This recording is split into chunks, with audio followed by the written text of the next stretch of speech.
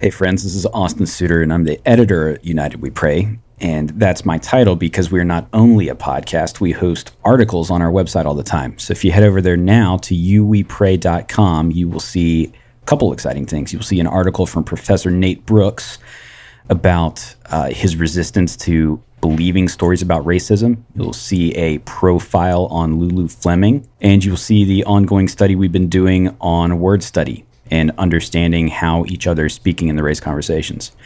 So head over there and check it out. We'd love for you to be encouraged. Thanks.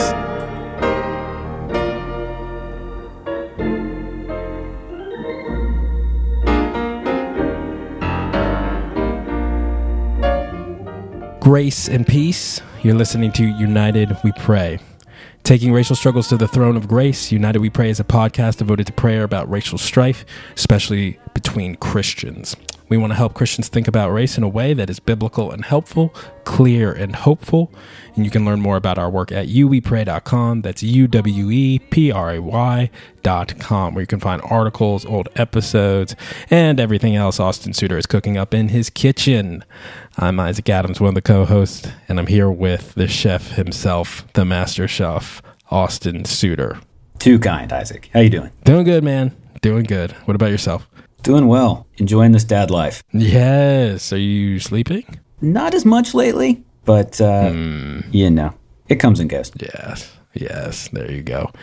We thought we had a name for our latest bun in the oven, and we were calling her that and all that stuff, and we might be changing that name. So that's the latest on the Addams Children. But I don't know. We might be keeping it the same. And my wife will actually kill me if I say the name on here. Oh, yeah. You would die.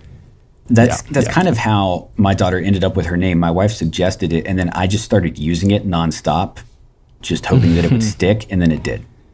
There you go. All right, man, what you got for us? Before we jump in, I wanted to read something from Matthew 18. There's a section in Matthew 18 where Jesus is teaching, and he's teaching on the topic of church discipline. And he's telling his disciples how church discipline is going to work when there's unrepentant sin in the congregation. But then he closes that section with this sentence, "For where 2 or 3 are gathered in my name, I am there among them." I wanted to open just considering what it means to be gathered in the name of Jesus as we talk in this episode about doing church together. That one of the core elements of what a church is, it's a people united around a confession. And so as we think about what it means to do church together, what we need to be united around, I just wanted to pause and remember that before we are united around anything, we're united around Jesus. So as we talk about things that people disagree about, let's just hit that point at the beginning and remember what our central hope, our central confession is. Amen. Well, let me pray for us real quick just on that. Father, thank you for the gospel. Thank you for the work of Christ on our behalf.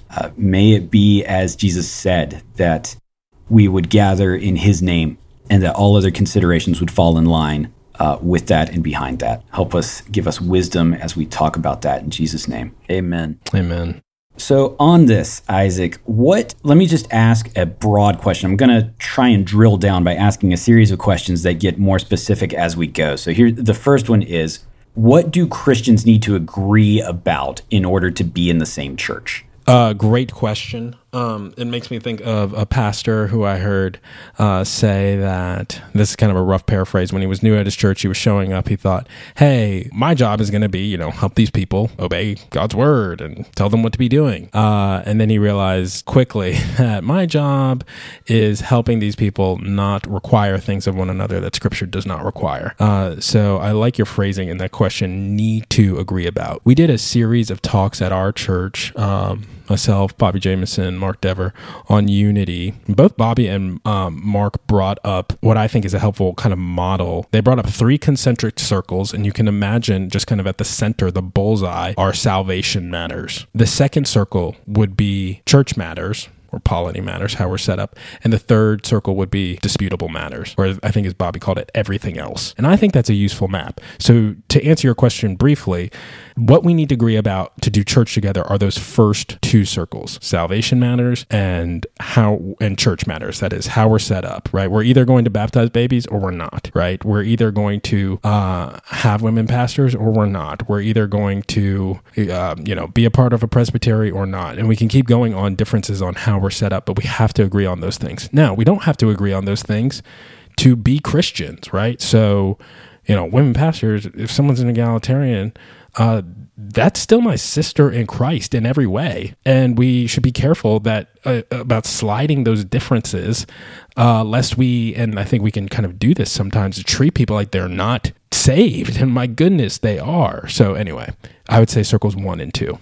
Okay. And sort of guiding that, if I can click back one level before we go deeper, is the scriptures are guiding all of this. Correct. That what we are calling salvation issues, or what we're saying are central matters of doctrine, these are things that we judge by the scriptures. That's correct. And oftentimes those scriptures are summarized in confessions of faith. I think you were referring that earlier. So my church holds to the New Hampshire. It was written in 1833. And I meant to say this in our Unity episode. Also, I'm just going to say it here now, but we say in the first article of that statement that the scriptures shall remain to the end of the world the true center of Christian union and the supreme standard by which all human conduct, creeds, and opinions should be tried. So certainly, but recognizing that scripture, like we said in that episode, isn't exhaustive on every point, and we need to be clear about that too. So there are some things that have to be in that kind of third circle that scripture is just not exactly clear on. So applying your sort of 3-tiered approach to issues of doctrine that may potentially divide, can I ask you a couple questions to sort of see where they fall? So we just asked about scripture, Sure. And you're putting that one at level 1. Yeah. Well, explain why.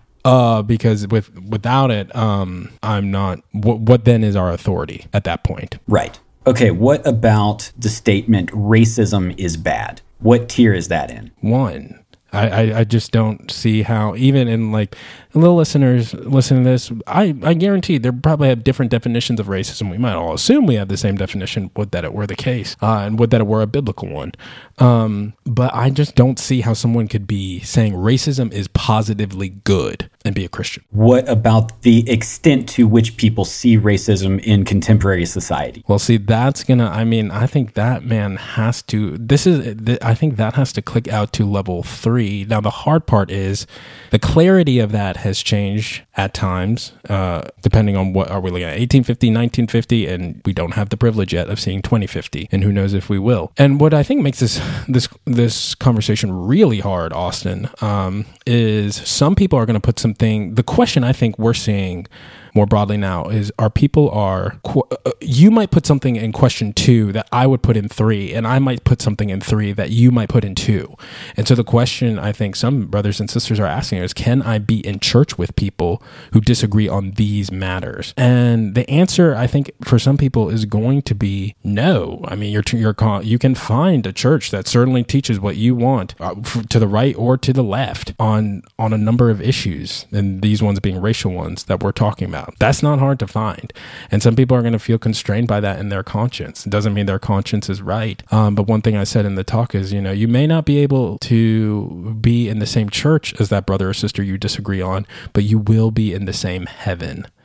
So with some brothers and sisters, they're going to say, hey, I don't deny systemic racism could exist. I'm not sure where it does or how it does. And we're going to see differences of agreement on that. Does that mean we therefore can't be in the same church? Well, it depends on the extent of those disagreements, but I don't think it should determine our membership within the church. What about you? I agree with you. I think the broader issue there that's going to determine how well you can function in the same church together is the ways in which you disagree. So Yes. I can conceive of 2 members in the church being really far apart on that question, but if they're both godly and they're both humble, they could coexist in church very well together. Well, and that's what, they're like, for our listeners' sake, there's no secret sauce here. I find that the manner of which we go about something is as important, if not more, than the content of what we're going about. I mean, this is why we read Ephesians 4 in the last episode. Paul prefaces this statement on unity and exercising, the diversity of gifts, walk with patience, humility, and gentleness. Romans 12 begins with, let no one think more highly of himself than he ought. And I find it's the manner that those divisions are raised and the assumptions made about, and the motives that are read or read into people. That's what kills it. I'm not sure that now, to be sure, there are some positions that we find so morally reprehensible that we find the person holding them to be morally reprehensible. Well, now we're getting back into racism is bad rather than how pervasive is it. And I do think we want to keep those questions separate. I do, but I think you're right. But I would say that we often don't, is the point I'm making. And if we could click it one more, and I'll lean on this, but tell me if you think I'm conflating something that shouldn't be. I think, if someone were to hear someone say, I just don't believe in systemic racism, I think they're going to be morally repulsed by that and really struggle with that person, which is different than racism is bad. Do you agree? Yeah. You see it all the time. Right. And that's what I'm saying. And then that's what, and do we really want, is that going to then become a standard of fellowship is, I think, a question in people's minds. Should it be? Well, earlier I said, I don't think so. I'd like to, but again, I would understand Scripture to give us the category for, kind of systemic ethnic partiality. I think we see that in the book of Esther. I think we can look at lots of different places. So I think there's a difference between denying the possibility, but the extent is just not clear. I mean, that's what we want to be talking about. Like, is this going to become a standard by which someone must join the church? And what scripture are you basing that off on? How clear must it be for someone to be in your church? Now, they might not believe in it, but they can still be sympathetic to it. They can still do good work. Do you see what I'm saying? I think I do. And we should mention this. If you haven't listened to the first episode of this season, we've already done an entire episode on when should minority brothers and sisters leave majority white churches. Right. And so we've already done a whole episode on a category of essentially issue 3, tier 3 on I don't have a doctrinal divide here, but I'm not comfortable here, and there might be prudential reasons for me to go find another faithful church. Yeah. So I just want to make clear what we're talking about, because it can get hard and it can get blurry, and we conflate can and should in ways that make this whole conversation even more confusing. Well, let me turn it back to you, since you're pressing me with all the hard questions, and I appreciate your godly disclaimer for our listener. Should it? Should that be a standard of fellowship? What's it? Should agreement on systemic racism, therefore its extent, be required for fellowship? I don't think that needs to be required for fellowship. I'll say it stronger than that. I think it is wrong to bind someone's conscience on that. I think we're in the level of persuade, and my goodness, I mean, I help run a ministry that talks about these things, so I care a lot about it. But I don't think you can put that issue in front of the gospel and say, before you can come here to this church, you have to agree with us on the extent of systemic racism. Now, the other side of that is that disagreement might make doing church together uncomfortable in ways that it would just be more helpful for us not to. So if a pastor is convinced of systemic racism, brings it up, preaches about it, applies it to society, and does so not all the time, but periodically, and a member is just really bothered by that, they could either be loud and obnoxious and divisive, or maybe it might just be better for them to go find another church.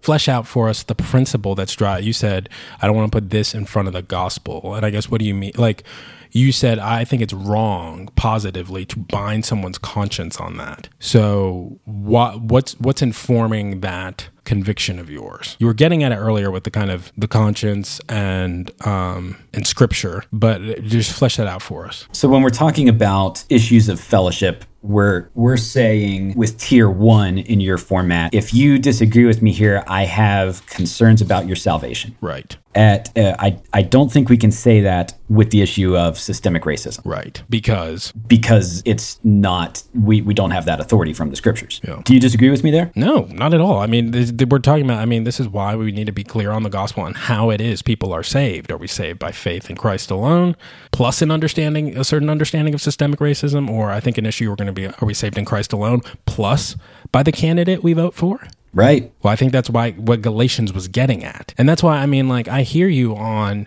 hey, maybe, you need to find another church. And I'm like, my goodness, we have the Spirit of God in us, right? Now, again, people are made differently. So I don't want to imply, and I was trying to do this in that episode about, should I leave my white church? I don't want to imply that, hey, you don't have the Spirit of God if you can't just tough it out. But I would hope that we can give it our best. But it depends on how hard it is. And that's where I think it goes back to the manner in which these disagreements are being had and lots of things like that. But yes, no, I do not disagree with you. I think we're getting at the same thing with slightly different emphasis. As we often do.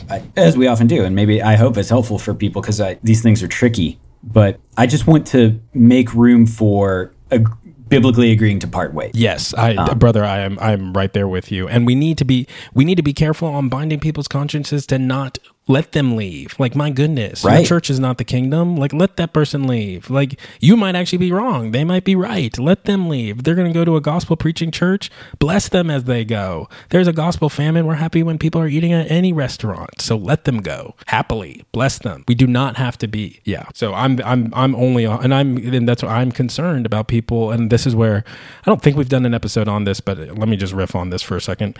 This is where I'm concerned about an idolatry of quote unquote multi-ethnic ministry. Because the scripture just does not stipulate, prescribe how diverse our churches must be. So this 80%, no ethnicity makes up more than 80% of the church.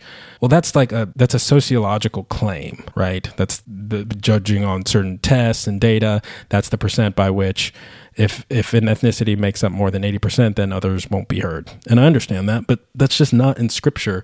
And I want to be clear that you can still have your all white church, your all black church, your Chinese church, and they can be sympathetic to issues of justice. It doesn't mean they're inherently unloving or unwelcoming to others, and scripture just doesn't prescribe those things. Now, if we're just like, our church has to look this certain way, then we're going to wrongly bind people on that. And that's where I'm all for multi-ethnic. This is called United We Pray. So I'm good. Revelation 7, I'm game. I'm not all for requiring it at some kind of, because I think that just elevates diversity as the kind of priority, when I think the priority is love and faithfulness and pursuing, doing justice to our neighbors. And you can have an all white church that does that. You can have an all black church that does that. Does that make sense?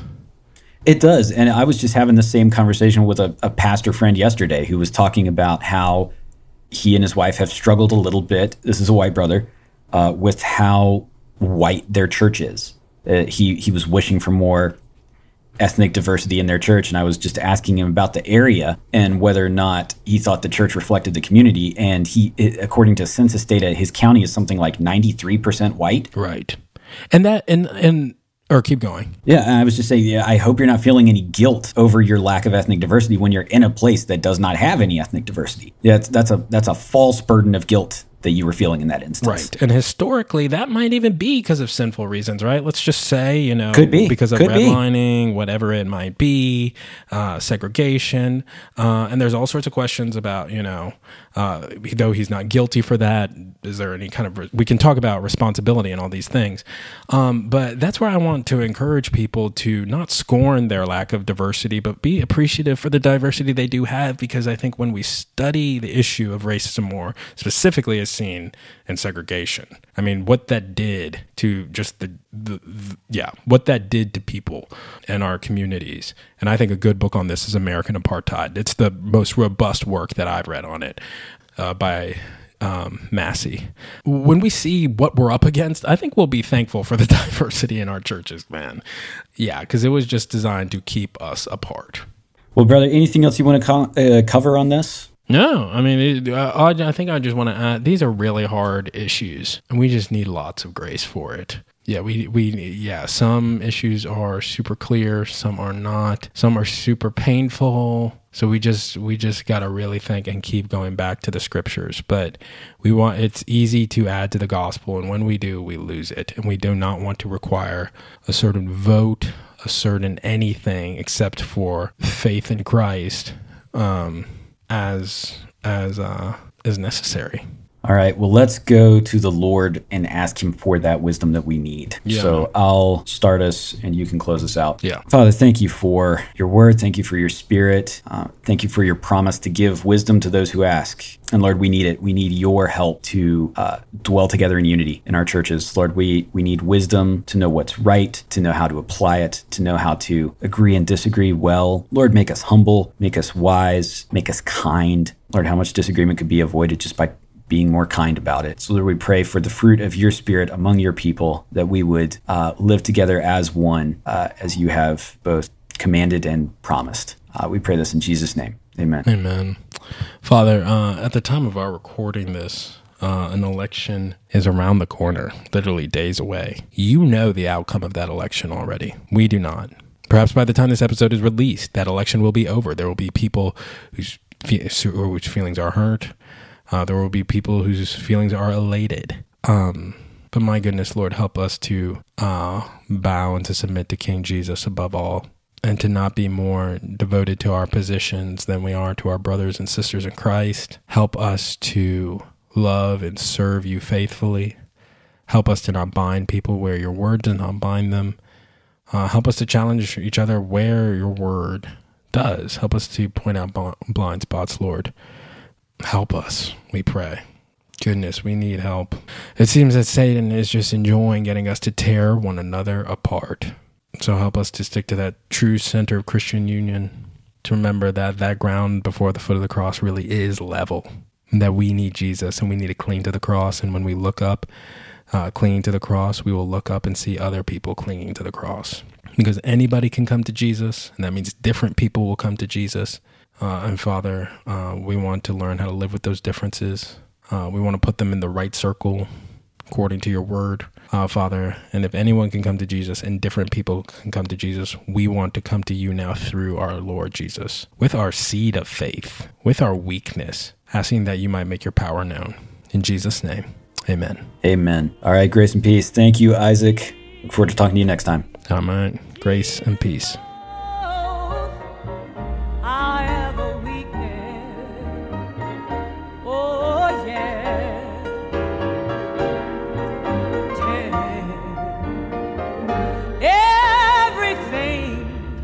To God in prayer.